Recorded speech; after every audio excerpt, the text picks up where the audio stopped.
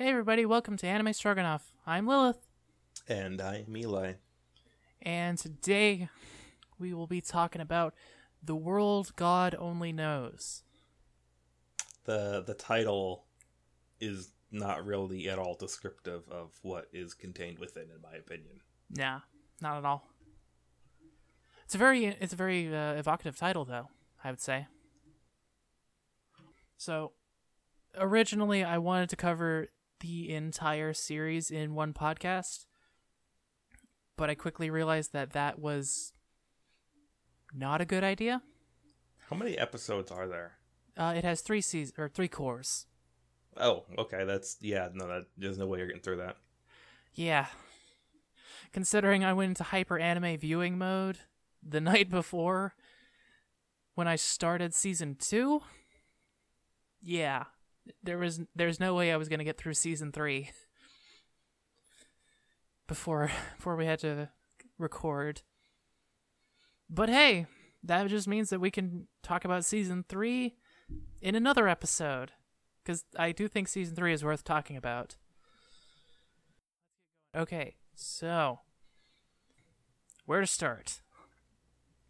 I guess at the beginning. Okay, We so could do this in media res, but Okay, so that'd just in be the confusing. beginning, there was nothing. Then there was something. Yeah, you're gonna have to go further back. I'm already lost. Okay, so before there was nothing, there was something that was dead. And before that, hang on, I'm gonna need to keep going back. So if you've read any elementary theoretical physics, I'm getting off topic. You see, when a whale loves a dragon. No, it's all turtles all the way down. Okay, so anyways, The World God Only Knows is a anime, obviously. Our protagonist is Katsuragi Keima, who is 17 years old and a master gamer. However, the important thing in here is that he's not like a Kirito type gamer where he's like, "Oh, I'm so cool." You know, Doesn't he play a lot of like romance games on his PSP? Yeah, Keima plays dating sims. That's pretty much the only type of game he plays. So wouldn't you say he's more of a master dating sim guy than a master gamer overall? Yeah, I would. That's probably accurate. He is renowned as the god of conquest because he's beaten so many dating sims. He knows exactly more or less how every single one's gonna go because he's really good at dating sims. And Or are they just that bad? A little bit of it, column A, a little bit of column B. But in any case, so as of the beginning of the series, his claim to fame is that he's conquered 10,000 heroines. It's not necessarily 10,000 games, but it's still a lot of games. I mean, if you include all the routes, I've never actually played a dating sim, so like let's assume like 3 each. Yeah, anywhere from 1 to 5, so yeah, 3 is a good number. Okay, so 10,000 divided by 3. That's like 3,000 games. If we assume like on the high end. Yeah. An average amount of about 3,000 games, give or take. Probably more. That's a lot. Yeah. That's like almost approaching my Steam library. Your unplayed Steam library? Of course. Of course. Is there any other type of Steam library? That is a very good point. In any case, so he is kind of obsessed with dating sims. So most of the time that we see him, he's just playing on his PFP, which is just a PSP. It's amazing how many games were published for the PSP in his world. It's kind of silly. Well, maybe he didn't play them all on PSP. Well, see, that's a good point because we'll get to that later. Oh, so this is going to be a plot point. Sort of. But most of the time when he's out and about and not at his house, he's playing on his PSP. In fact, he plays pretty much 24/7. In class, on the toilet, swimming, showering, bathing, eating. Like I said, 24/7. If he could play in his sleep, he probably would. I'm sure Elon Musk is working on it. Quite possibly. In any case, so since he's the god of conquest, he gets a lot of emails about like, oh hey, how do I beat this game? It's kind of weird because since it's just dating sims, it shouldn't be that hard. But then again, I don't play a lot of dating sims, so there might be like, oh, how do I? Is there any special conditions to unlock beat this? The golden ending? Yeah, gold ending and stuff. In any case, so he gets gotta 100% it for those achievements. Absolutely, gotta get that gamer score up. Absolutely. So in any case, he gets a message about a new conquest that might be too hard for him. So he's like, I can do that, bitch. So when he presses the reply button on the email, the sky darkens and lightning strikes the school, because he's playing on the roof of his school at the time. And down from the heavens comes a girl with a skull accessory in her hair, wielding a raiment and a broom. And she takes him off to go recover lost souls, or loose souls. So basically, by pressing the reply button, he signed a contract with a demon from hell named Elsie. So, and if he fails to uphold his contract or tries to break it, he will be decapitated.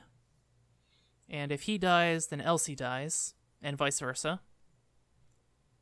And so, loose souls dwell in the emptiness in people's hearts. So he has to take that place in their hearts, by making the afflicted person fall in love with him.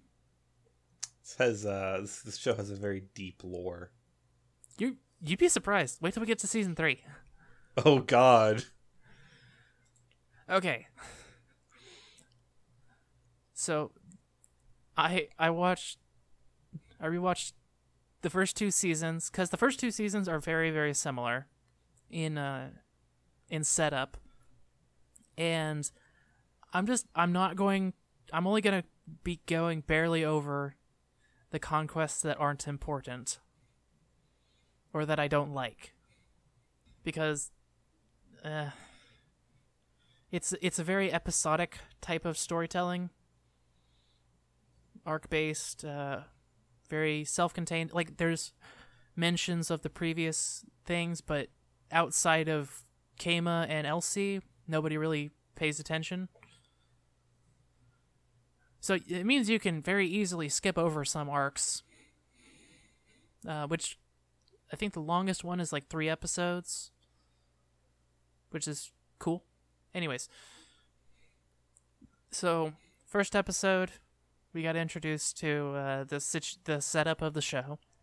And so our first conquest target is Takahata Ayumi, who is a track runner person at the school. Yeah. Basically, how are her high jumps? She doesn't do the high jump. She mostly does hurdles. So in this first first conquest,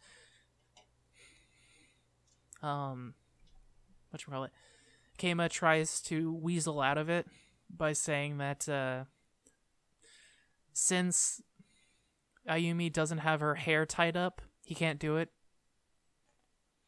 because that's, I guess, a stereotype of track girls in dating sims, is that they have their hair tied up, which she does end up tying her hair up, and he's like, ah, crap, I actually have to do this. So basically, his as we all know, ponytails are the harbinger of doom. Naturally. The only thing more dangerous is Twin Tails. For more information on this, go check out Wanna Be the Twin Tail, a 100% accurate documentary on the power of Twin Tails. 100% accurate. 100% accurate. In any case, so basically his plan to woo her is he sets up a bunch of banners to cheer her on. And he does this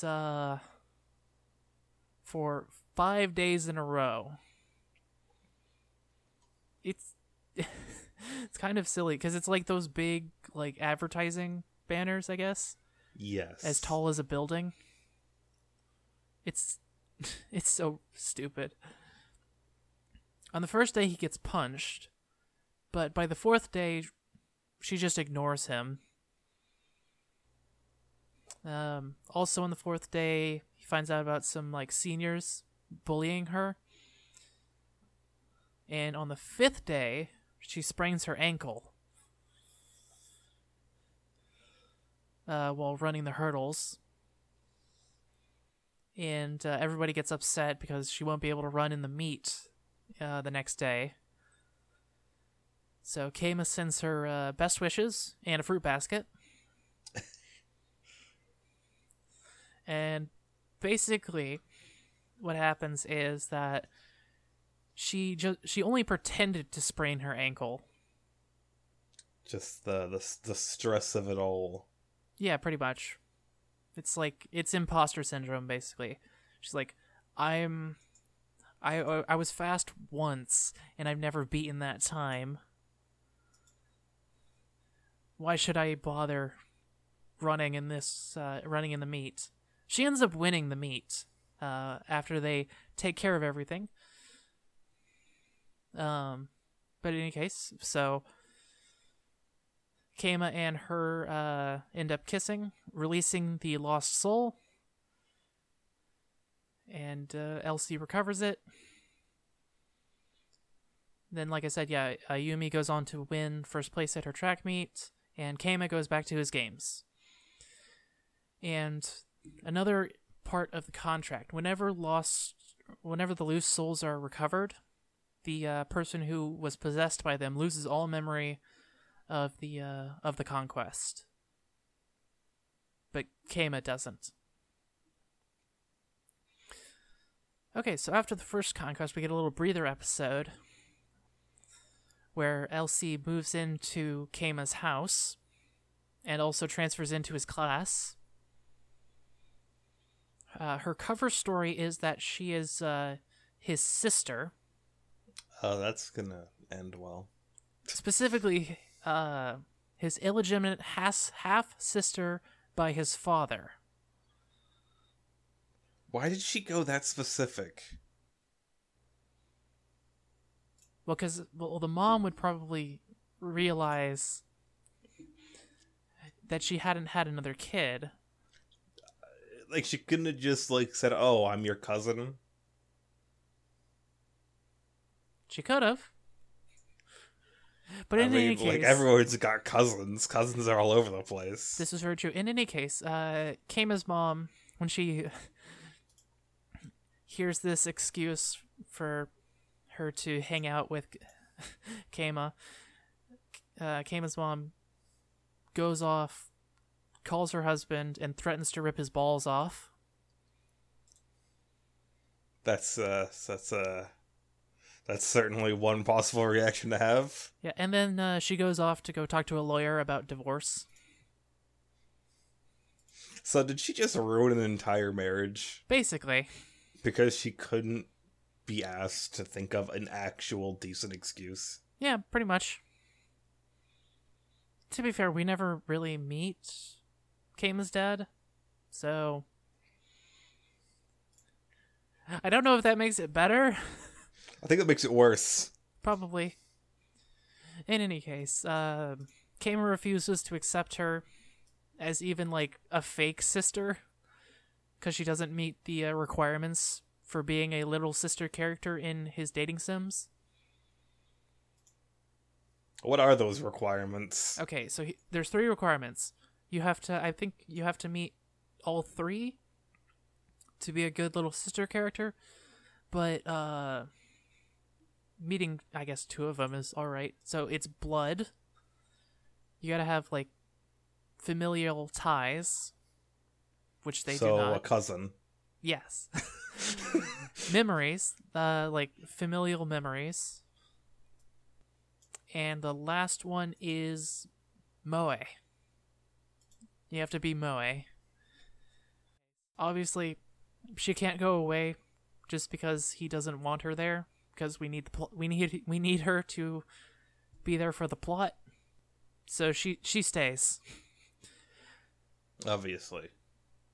And also in episode 2, we meet a little background character who likes to tease Kama. She'll be important later, but not right now. Okay, so second conquest is of Aoyama Mio, who's a rich girl who turns out to be not actually that rich anymore and is really stuck up and lonely. And Kama ends up winning her heart, and they collect the loose soul from her. I feel like collecting the loose soul could be used as a euphemism. Okay, so basically, when they collect the loose soul, here's what happens. So they kiss, and then the loose soul just kind of flies out of them. Like, it's like a spirit is no longer possessing them, kind of thing. Yes. And then Elsie takes a little jar that's a big jar and then sucks it into it and then turns the big jar into a little jar. Anyways, so yeah, that's that one takes place over the back half of episode 2 and the whole of episode 3. Episode 4, far more interesting in my opinion, is a breather episode as Kama tries to beat a buggy, broken mess of a game. Has he tried console commands? It's on the PSP, so I don't think he's capable. That's why. That's why you gotta go PC. Okay, so here is the here's the game. So first of all, it had a like super expensive collector's edition when it came out, with just a bunch of random crap in it, like 2 figures and an art book and a drama CD and a bunch of other crap that you're never going to use. The insinuation being they spent more time designing the merch than the game. So, Bethesda? Kind of. Also, they boast, in the advertisement for it, they boast about it being a 2-disc epic, but the second disc turns out to... Wait. How do you have a multi-disc game on PSP? Well, see, because the second disc was actually a patch. I'm more confused. Probably, like, you have to download the patch off the second disc. Like, you load the game, you take it out, then you... Because you don't always, whatchamacallit? You don't... So, you don't actually have the entire game on the disc all the time. Let me get this straight. Yeah. They made the game as a single disc. Yes. Then they had to patch the game, so they put that on another disc. Yes. So that's not even a day 1 patch. That's like a negative day 1 patch. Yeah. The game hadn't even shipped yet, and they decided to patch it. Yeah. Oh, but that's not all. Because also the release date was pushed back 23 times. I think the game is cursed. Just a bit. Okay, so basically, here's where we get to see him in action.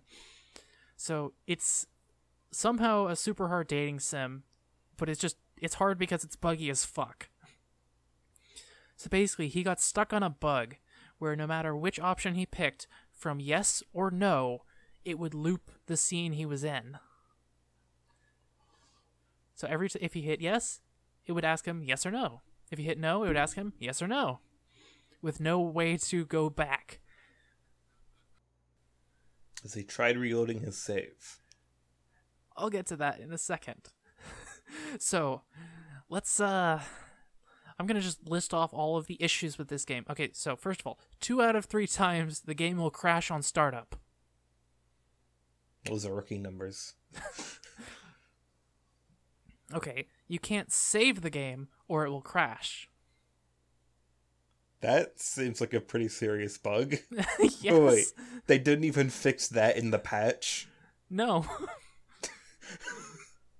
They couldn't fix the game not starting in the patch. Like the day -1 patch. Oh no, not just that. There was 5 more patches after the release. And it still doesn't even work. No. Okay, so the next issue is, like, the first choice in the game is go eat in the cafeteria or not. And if you go eat in the cafeteria, there's like 75 or something options to choose. And you have no idea how this is going to affect it. I mean, obviously, if you choose the red beans and rice over the vegetarian red beans and rice, it's going to make the character who likes dogs not like you, and her dog army won't come and rescue you when you're besieged in the castle. So yeah, see, you'd think it would be something cool like that, but no, it's, there's only one heroine in the game. Sometimes the heroine's character model will be upside down. How do you even break that? That's a it's very a picture. Okay, so let's see. The sound gets very choppy sometimes, and this is actually touted as a feature, not a bug. Working as intended. Apparently. It gives you that full immersive experience of playing underwater. Sometimes the character model will be replaced by like an old man for the heroine. How? I have no idea. Oh, there's also a dodgeball minigame that pops up during the lunch scene that I mentioned. It has no explanation. And after the 6th patch was announced, the company that was developing the game went out of business. I mean, I can't understand why. This game should have been flying off the shelves. And so, basically, he went through and categorized every single choice he had to make to finally get past the looping bug. And he did. Only to encounter another bug that turned all of the text in the game to complete gibberish.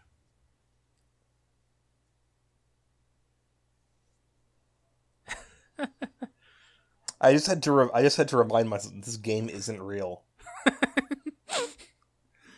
According to the end of the episode, he did eventually beat the game, but nobody cared. Of course, no one cared. All right, here we go. On to the next conquest, the Idol Conquest. Episodes 5 through 7. We've got Nakagawa Kanon, who is an up-and-coming idol, who is also a student at Keima's school. So she's returning from a concert tour, I guess. And so everybody's really excited. And she's up on the roof, like talking to herself, and Keima's up there too, playing games. When he doesn't recognize her, she pulls out a taser and repeatedly tases him. That is assault and battery. Yes. Very much so. At one point, she pulls out 2 tasers. Why is she dual wielding tasers? That is a very good question. I don't know. So she tased him because he didn't lather her with attention. Pretty much. And so after this, she decides to make him a fan of her by inviting him up to the roof of the school and putting on a private performance of her hit single for him. And right when she was about to dual tase him again, she had to leave via helicopter. She had to leave via helicopter. Yeah, she had like idol stuff. I don't know, idols. They gotta do stuff. Why doesn't she just get, like, homeschooled or something? I don't know. Because the plot wouldn't happen if otherwise. In any case. But Kama reveals that, in actuality, he has not been ignoring her out of malice. Because she's the newest target. I mean, he could have been just ignoring her because she's a bitch. Well, see, that is also true. So his plan is to ignore her until she gives up, at which point he's going to chase her. Because that's how it works in dating sims, I guess. In any case, and also, when she tased him, she wiped his save data, so he's being a little bit of a dick. A little bit? This sounds entirely justifiable. Fair enough. He's not paying attention to someone. That's you don't even need to justify that. You can just not pay attention to people. I think that's allowed. Yeah, very true. But not canon. She needs to be seen, recognized. So she performs again for him the next day, which again he intentionally ignores. And this time, instead of tasing him, she disappears. Well, by disappear, I mean she turned transparent. So she disappears. Well, yes. She's still kind of visible if you, like, squint. She turns mostly invisible. Sounds like one of the people you'd find, like, the knockoff Justice League. Like, she can turn mostly invisible. For most people, she is completely invisible, but I guess since Kama is contracted to a demon from hell, he can sort of see her. Which is cool. In any case, she tells him to show up again. So that night, Elsie goes out to go gather information at the local TV station that Cannon is performing at. She gets kicked out. But she meets some fans who fill her in on Cannon's backstory, which is very simply, she used to be in an idol group called Citron, who was founded for the purpose of promoting its leader, Lime. And then Cannon turned out to be more popular and the group broke up, and now she doesn't do any songs from her time in the group. Okay. So the next day, Kama shows up at the roof, but Cannon doesn't, because she has a TV drama recording to go to. And she gets depressed and disappears again. So she emails Kama, and he shows up to, like, say, "You can talk to me anytime." She has his email address? He wrote it on a CD that she gave him, and then he gave it back to her.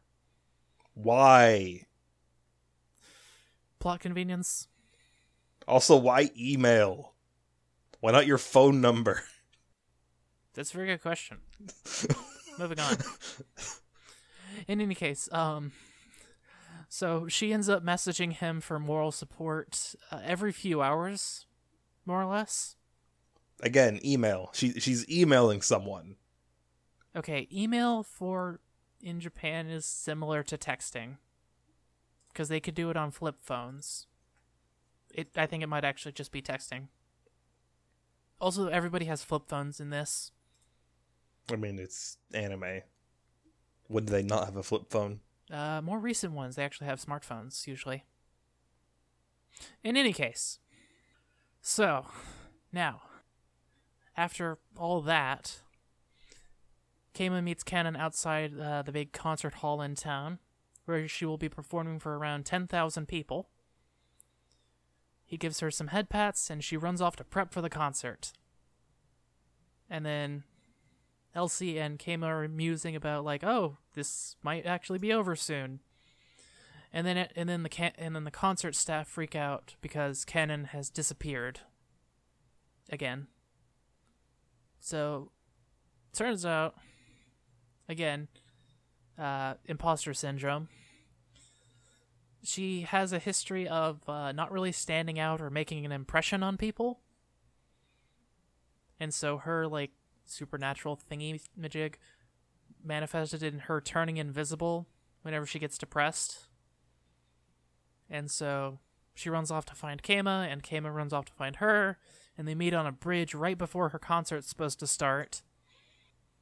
And so he convinces her not to rely on other people's validation of her existence, and like to validate her own existence, I guess. And stop dual-wielding tasers and tasing people for not lavishing her with attention. He forgot to mention that. Because so far I have zero sympathy for her. Fair enough. In any case, she kisses him, they recover the lost soul, and she goes off to do her concert. Oh, and also this was like the Christmas arc. I forgot to mention that, because this whole arc takes place over like December.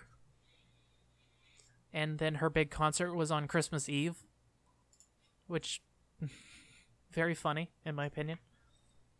In any case, so yeah, that's the idol conquest.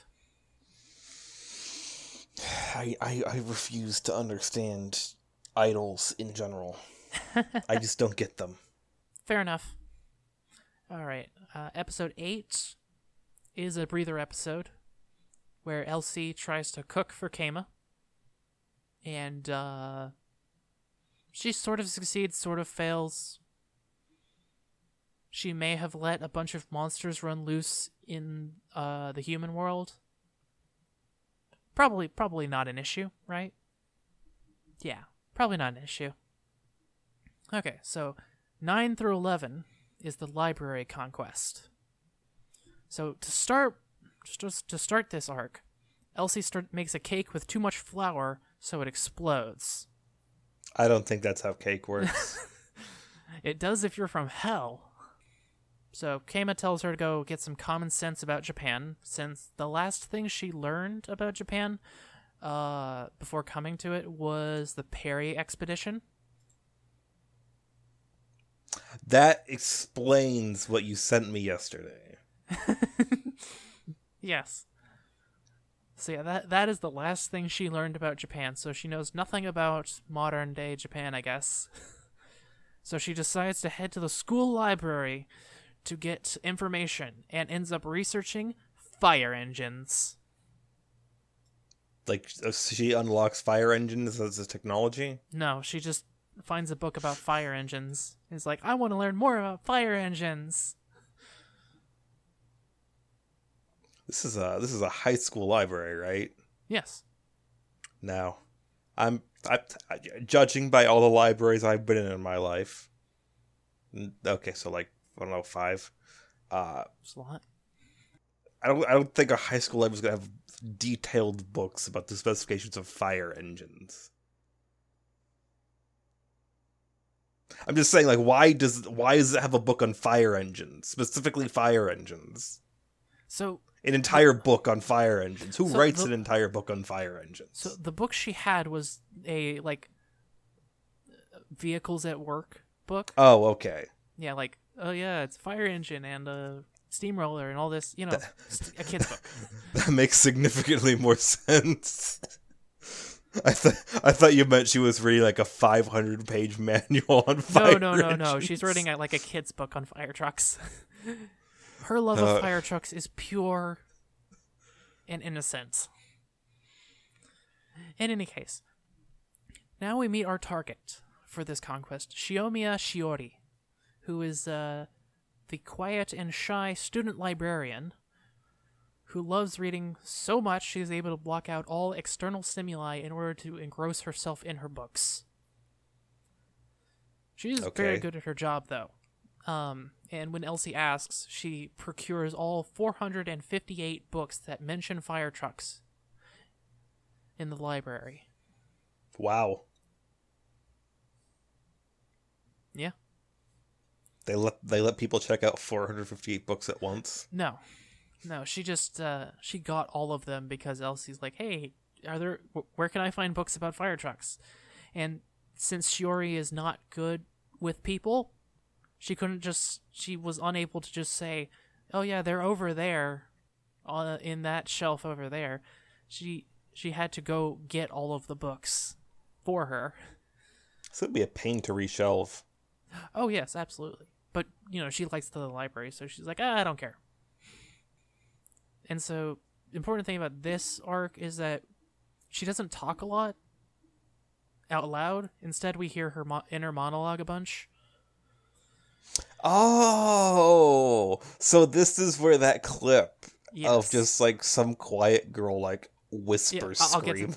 Okay. I'll get to that. One thing that her internal monologue reveals is that she's apparently read every book in the library. And for context, this is a 3-story library. Like, huge. What high school do they go to? I think it's a private high school because they have to wear uniforms and they're really fancy looking. That sounds epic. 3-story library. Yeah. I don't even think the local library I've ever been to has been 3 stories. I think the most stories I've seen is like 2.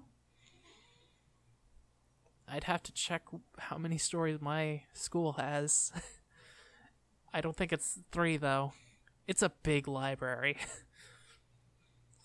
In any case, kind of just a note about Shiori's personal moments when we see her like in her own head is that sometimes it feels like she's in a witch's labyrinth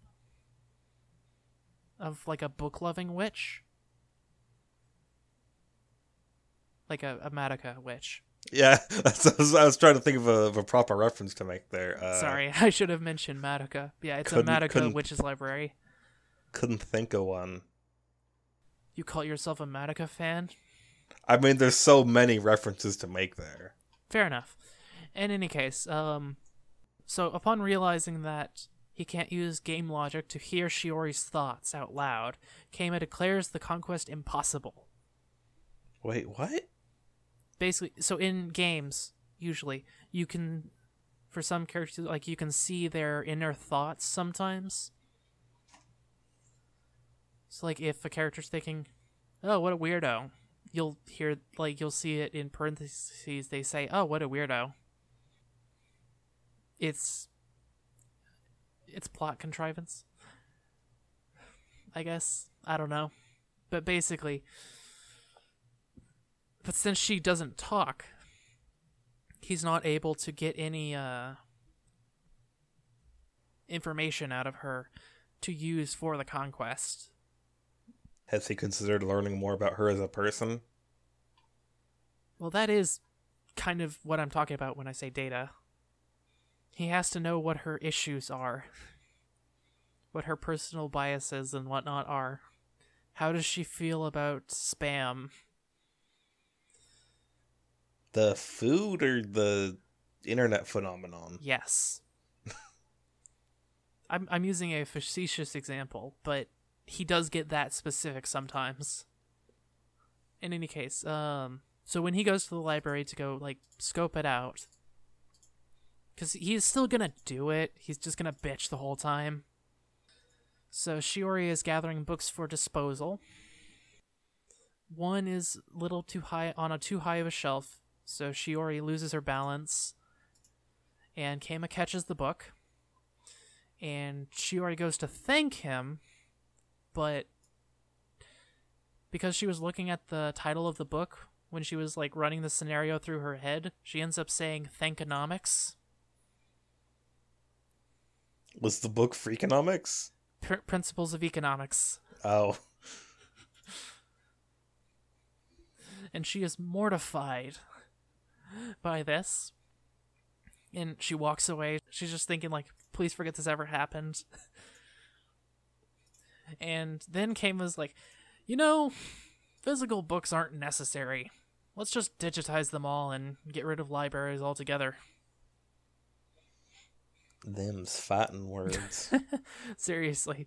Because Shiori has a whole internal monologue with herself. She musters up the willpower to call him out on his bullshit, which manifests in her calling him stupid in one of the greatest moments in anime of all time.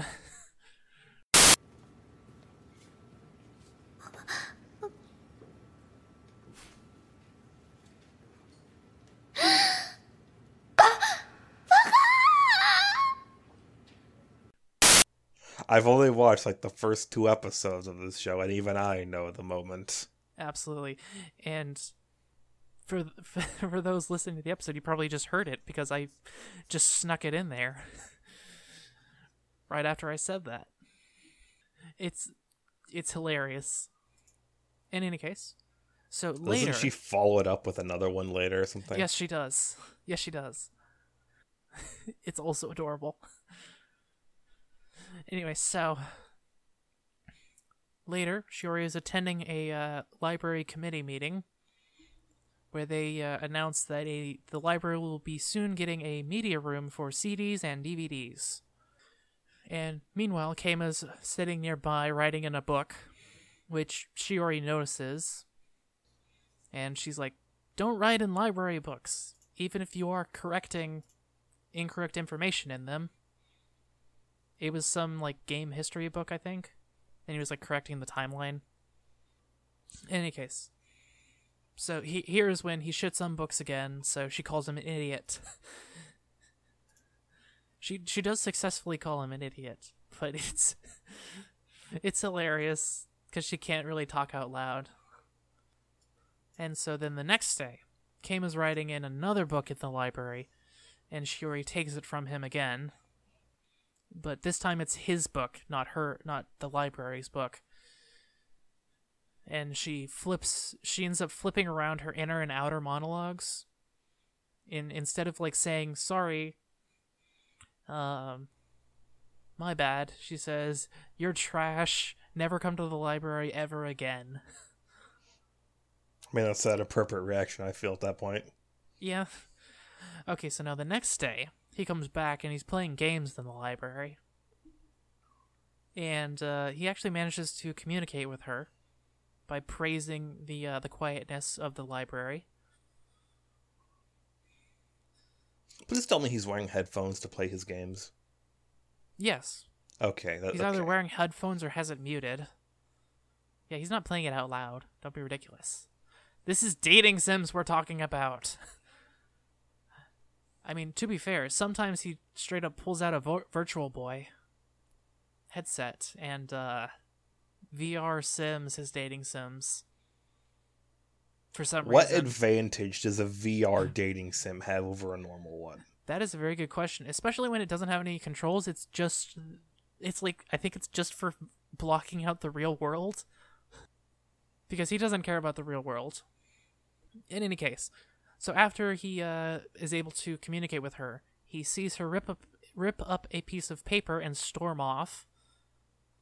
And upon reconstructing the page, it is revealed to be a notice of books to dispose of to make room for the new media room. In any case, the next day, she goes out, buys a bunch of good luck objects, like a bamboo tree that you write messages and then tie them to the tree. So, using all these good luck objects, she gathers a bunch of books and then barricades herself in the library. Basically, she's protesting the creation of the media room, and she doesn't really know how to talk to people, so she goes overboard a lot. Yeah.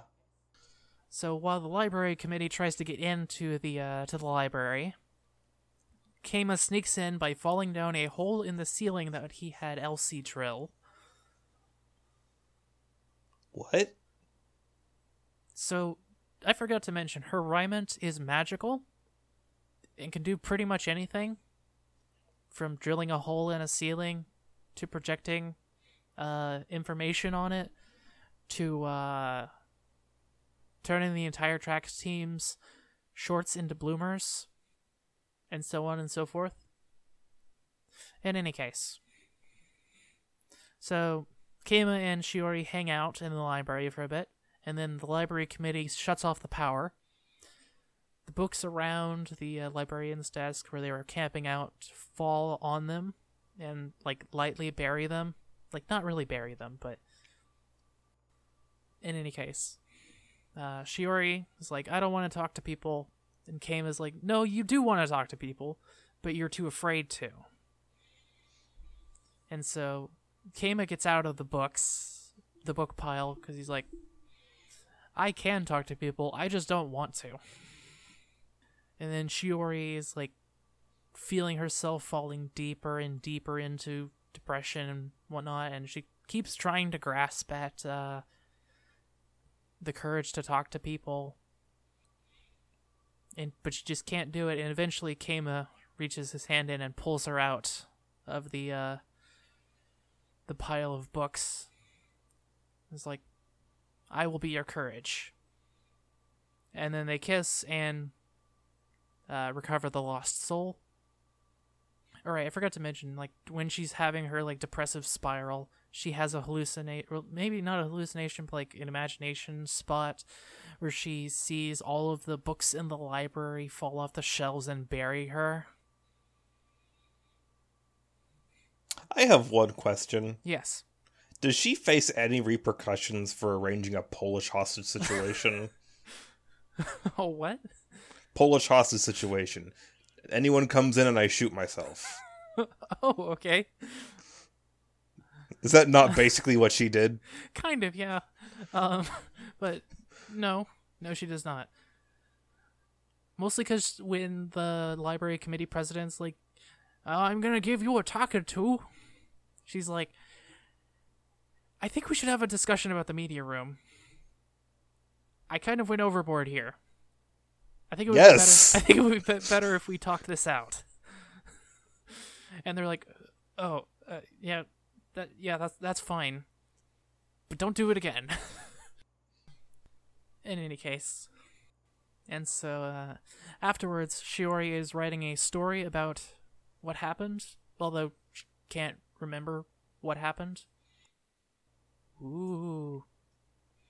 In any case, episode 12 is a breather episode. And the end of the season, or I guess this is the end of the first season. So basically, Keima takes some free time. He finally snaps. He takes some free time to play a shit ton of dating sims.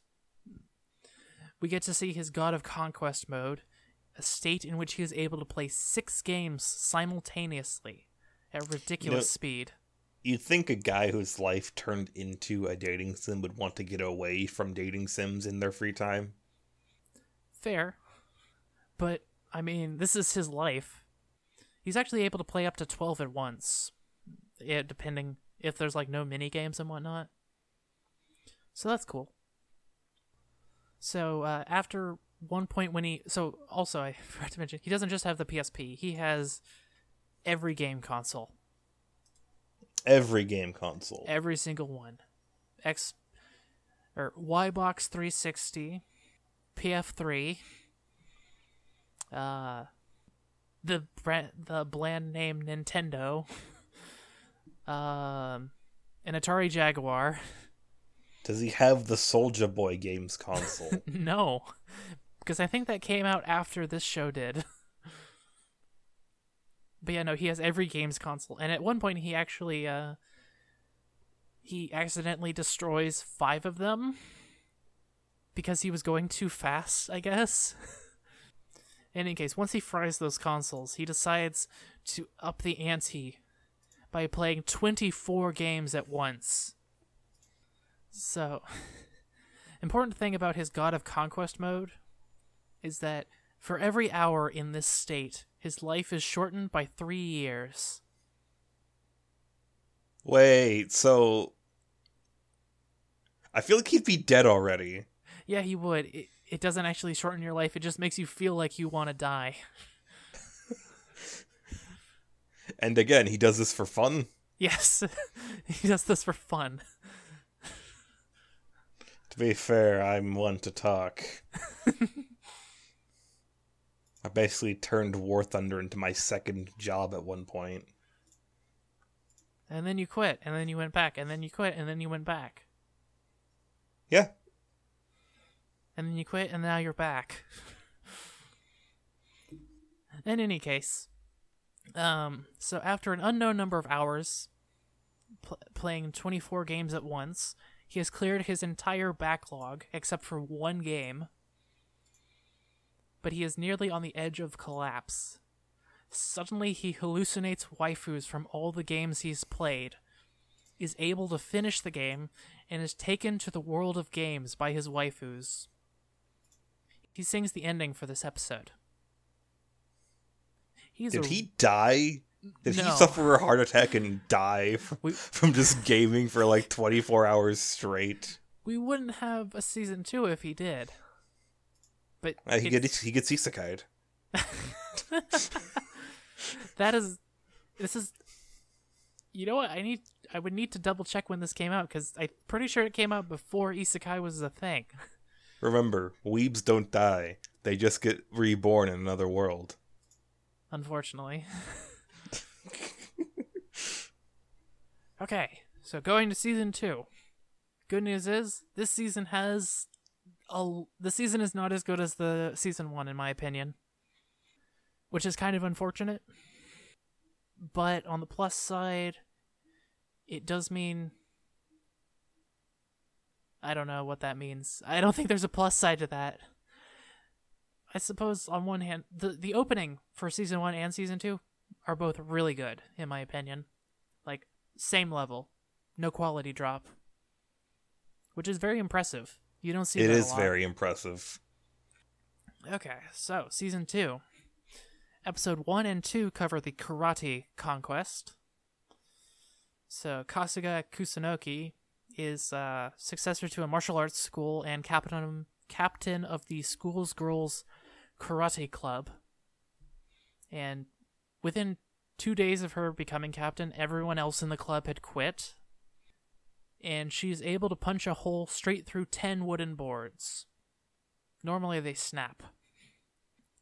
In any case, so basically her thing is she secretly likes cute things, but her training requires her to purge all of this stuff from her heart, leading to the manifestation of her love of cute things and femininity as a separate entity. And then, so they have her do a bunch of like things that she think is weak, so that part of her will be expelled from her body, so that she can fight it and beat it up. But she ends up like making peace with it, allowing her to be both someone who enjoys cute things and be a badass karate master. At one point, she almost throws a cat off a 3rd-story balcony. So let me get this straight. She was about to punt a cat to its death. Yes. Because she couldn't reconcile the fact that she's allowed to have more than one personality trait. Yes. Alright, just making sure. Okay, so then episode 3 and 4 cover the Hakwa incident. The Hakwa incident. Did they have to call in the UN for that one? The Hakwa incident. I mean, So basically, Hakwa is Elsie's classmate from Hell and another member of the Loose Souls team. And she's actually higher ranked than Elsie. She has purple hair and a purple raiment. And also, if you take away the H, what does that spell? Hakwa? Yeah, take away the H. Oh, goddamn. She is just as useless.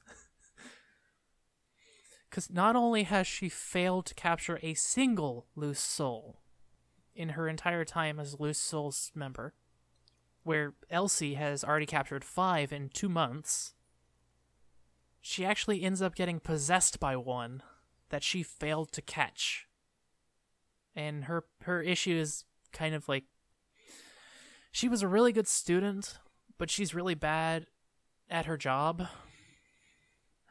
The main reason to watch this arc is that it has some pretty neat world building, like the fact that the Loose Souls are actually the souls of ancient demons sealed away after the battle between the old and new demons. And also, if a Loose Soul fully matures inside the heart of a human, that demon is reincarnated as that human's offspring. Fun stuff. So now here, the good part of Season 2 is the Chihiro Conquest. episodes 5 through 7.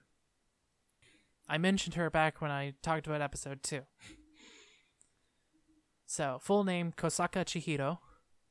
She is ridiculed by Keima as a background character, and she teases him likewise.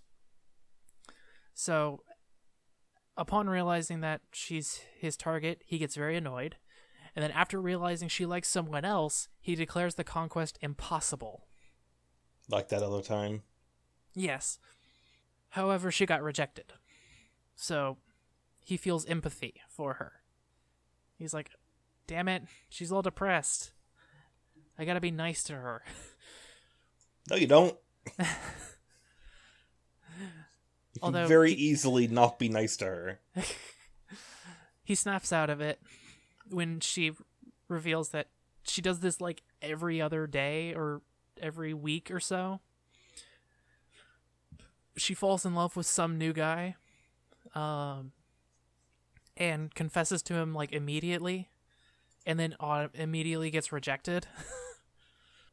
And it's just crush after crush after crush. And so Keima insults her for her lack of clubs, her inability to try hard, and her obsession with chasing after boys. Chihiro turns it around on him, insulting him for his lack of clubs as well, his misanthropy, and his obsession with games. And she caps it off by calling him a cockroach. And apparently the cockroach insult hit him hard enough that he, like, on screen it looks like he's turned into a cockroach and scuttled out of the room. I should probably mention this show uses a lot of, like, visual humor. Gags. Yeah. And cutaways as well. More in Season 1 than Season 2. In any case, because she insulted him, he fully withdraws to the real world, retreating into his games to the point that he forgets to eat and ends up collapsing in the halls at school. And so at his lowest moment, Takahara Ayumi, his first conquest, shows back up to pick him up, dust him off, and give him some food because he's kind of been starving himself. She mentions how she kind of gets uncomfortable when Chihiro makes fun of Keima, and Elsie confirms to Keima that, while she doesn't have any memories of the conquest itself, she was still changed by her interactions with him, and so she's still, different. And we'll talk about this in Season 3. We'll talk about this in Season 3. I get the feeling that in Season 3, everything changes. Kind of. So anyways. So, basically, Keima and Ayumi were supposed to be doing the sweeping up in class that day, but Ayumi had Chihiro take her place so that Keima and her could make up. And she does apologize for calling him a cockroach. She's when she notices her most recent crush in the hallways, she starts like pining after him and thinking like, "Oh man, I should get him like a gift or something because I heard his birthday's coming up." And Keima's like, "Come on, what data do you have on this guy? Do you even have a plan for this, or are you just blindly running into this?" So she challenges him to walk his talk and prove to her that he can strategize a way for her to date her crush. And her personal life is kind of sad, actually, because she doesn't do anything at home. She just kind of flips through TV channels and calls up friends on her on her phone. How terrible. It's, well, because she doesn't do anything. It's just watching random... She doesn't, like, pay attention to the TV. It's just, like, it's on to be on, right? Has she considered trying to develop a hobby? We'll get to that in a second. Okay. So the next day, Keima realizes that if Chihiro's in love with someone else, all he has to do is help her with her own conquest, and then have that guy fill her the emptiness in her heart, and he can he can release the loose spirit that way. He doesn't have to be the one she falls for. Okay. So this entire time he could have just been playing matchmaker and that would have worked just as well? Absolutely. But I mean, in the other cases, there wasn't, like, anybody who the character obviously liked, so he wasn't able to. And in any case, he never thought about it before this point, because that's not a plot in his dating sims. In any case, he puts his full support behind the conquest. He meets up with her and reveals his plans and his data. So the first step is to give her a cup of hot tea and push her into the hallway, colliding with her crush and spilling hot tea all over him. So his plan to get them to fall in love is to induce burns in the 3rd degree. Yes. I don't think it was that hot, but yes. But in any case, she's very skeptical of his methods. But after her crush notices her the next day, she's like, oh shit, Keima might actually know what he's doing. So she goes all in on following his plans. But she ends up just getting really bored with it and prefers to chat with Keima about stuff like TV and random facts about rain. Random facts about the rain. Well, the things she mentions is, like, apparently Americans don't use umbrellas when it rains, which I want to call bullshit on. That is 100% horseshit. Yeah, like I said, she's just shooting the shit, basically. She prefers to just shoot the shit than actually do anything.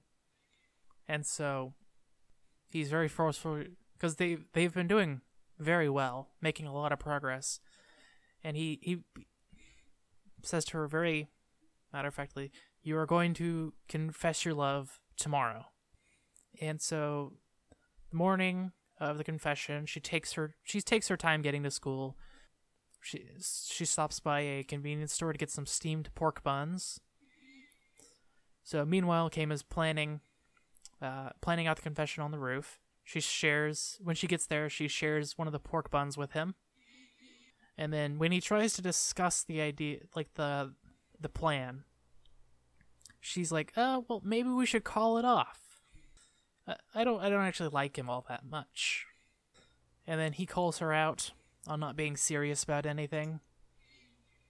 And her response is basically very upset.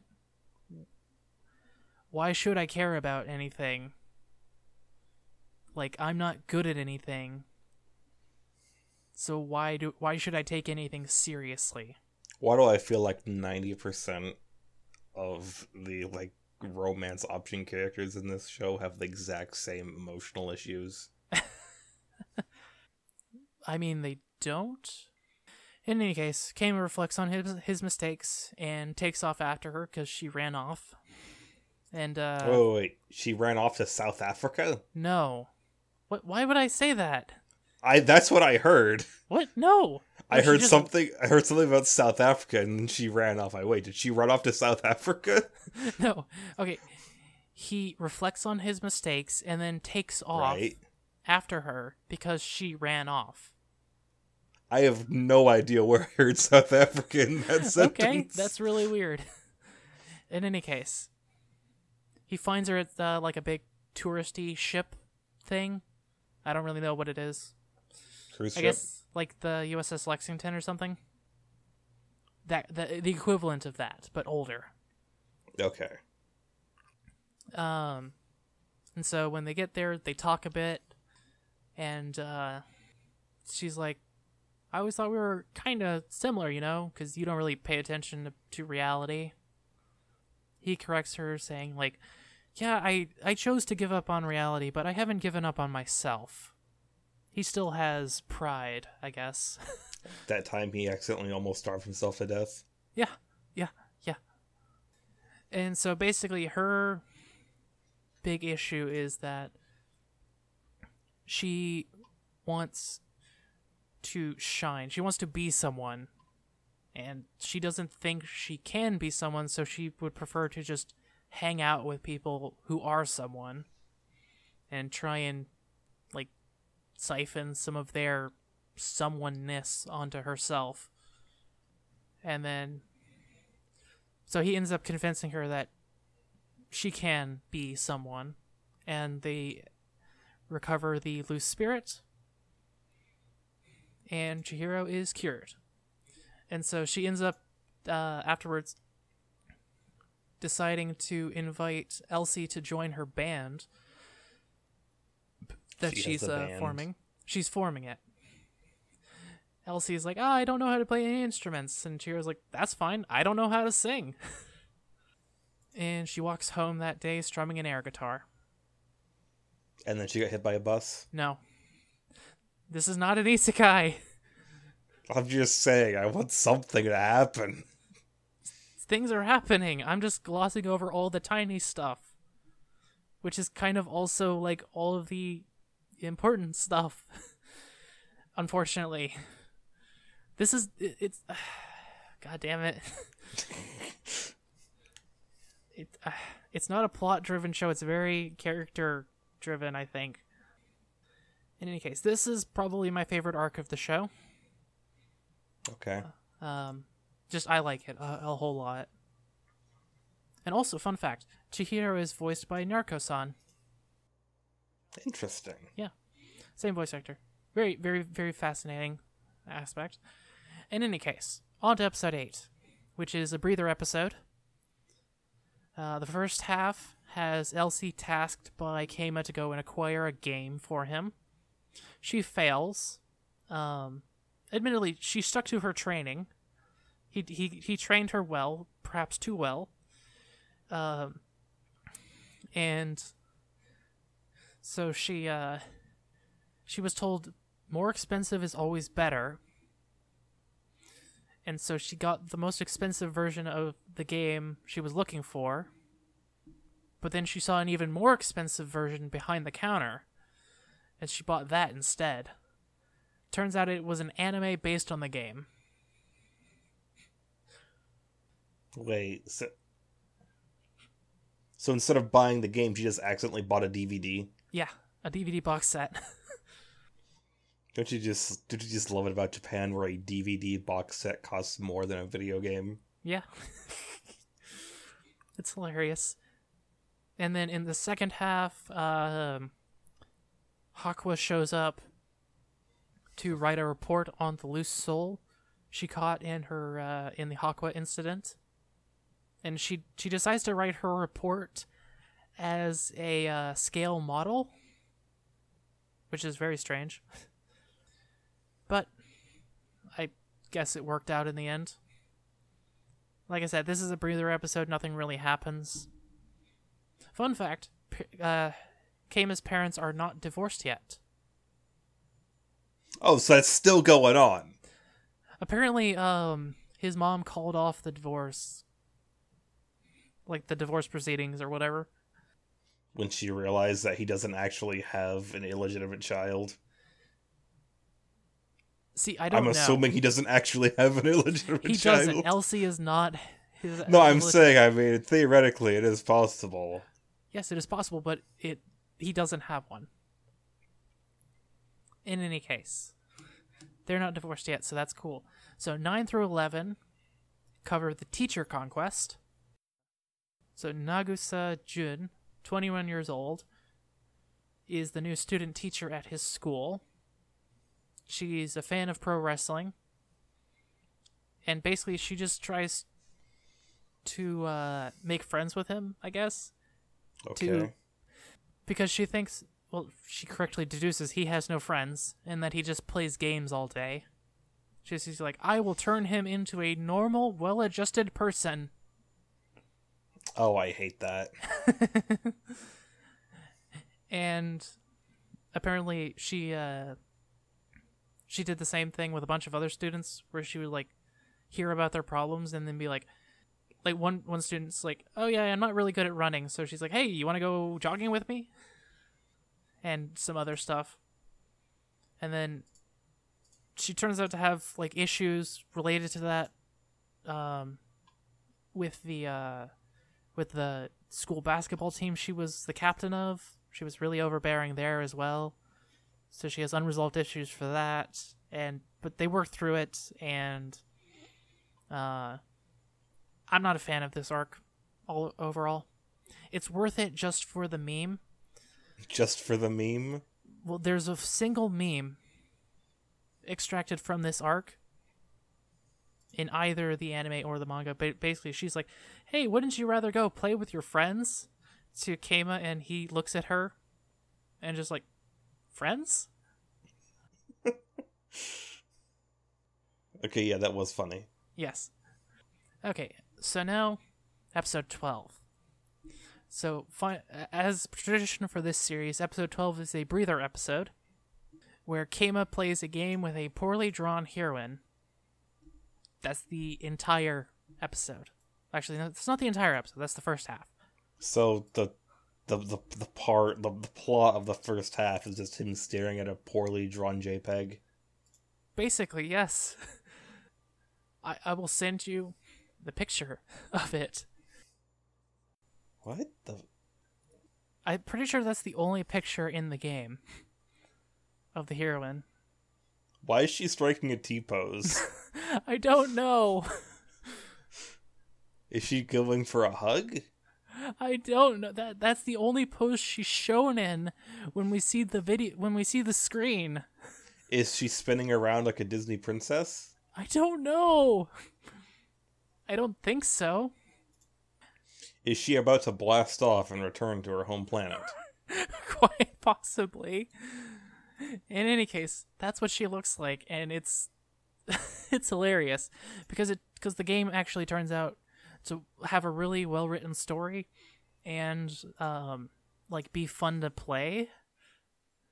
Apparently, so it's the age old debate over how bad can graphics make you not like a good story and good gameplay. Yes. Which the answer is not at all. Yeah.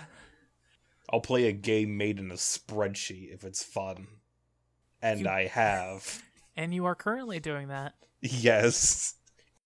In any case, so the second half of the episode, the creators of the game he's become obsessed with email him, and they're like, hey, we heard you're the god of conquest, so we wanted to ask you for input on what we should like put into our new dating sim. And we will follow your whatever you say exactly 100% to the letter. And so he has like a mental battle against himself for like what exactly he wants out of a dating sim, from story to character to cliches and so on and so forth. There's an extended Gundam parody at one point, but ultimately he writes back to them with just a simple, please make a good game, and I can respect that. I probably would have said, hey, maybe invest a bit in the art department. Step 1, have an art department. Yeah, fair. But hey, also he sings the ending for this season as well, but I guess they got him singing lessons because he sounds significantly better than season 1. And then at the end of the season, we get a sequel hook for the next season with a bunch of other potential conquests. Very exciting. But we'll have to wait until I cover season 3 to see how that turns out.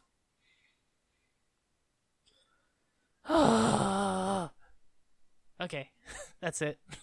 That's the first 2 seasons of The World God Only Knows. Yeah, I mean, you tried getting me to watch this show quite some time ago. Yes, I did. Did not go for it. Yeah, that's fair. It is not for everyone. Certainly. Watch 2 episodes. as is usual, watch 2 episodes. 3 episodes. 3? Is the normal. I watched 3. No, we watched 2, but the normal is 3. Whatever. In any case. Yeah, so like I said at the beginning of recapping season 2, it's a lot weaker than season 1. There's fewer arcs that I'm interested in, personally. But overall, the show is really, really good. Like the visual and cutaway gags are really good.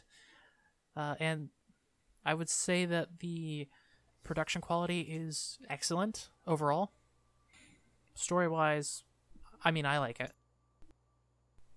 It's probably not a show for everybody, but if you're like, I suppose maybe it's like for someone who was really into harem anime for a while, and then kind of got tired of that, because harem anime have a similar setup to this, but they're adding one girl after another, whereas this is one girl, and then we never see them again, or something like that. But they're not they're not supposed to be in a relationship with the protagonist anymore. In any case, yeah, The World God Only Knows, season 1 and 2. Go check it out. Okay, I don't feel like doing a fancy Discord ad, so we'll just say go check out the Discord and follow us on Twitter, which both of those links to both of those are going to be in the description of the episode, and the Twitter handle is also at Anime Stroganoff, obviously. I can't believe that was untaken. I know, right? It's just like so many Stroganoff related user tags, and that one wasn't taken. Who knew? In any case, until next time, I've been Lilith. And I've been Eli. And thanks for listening. Thanks for listening.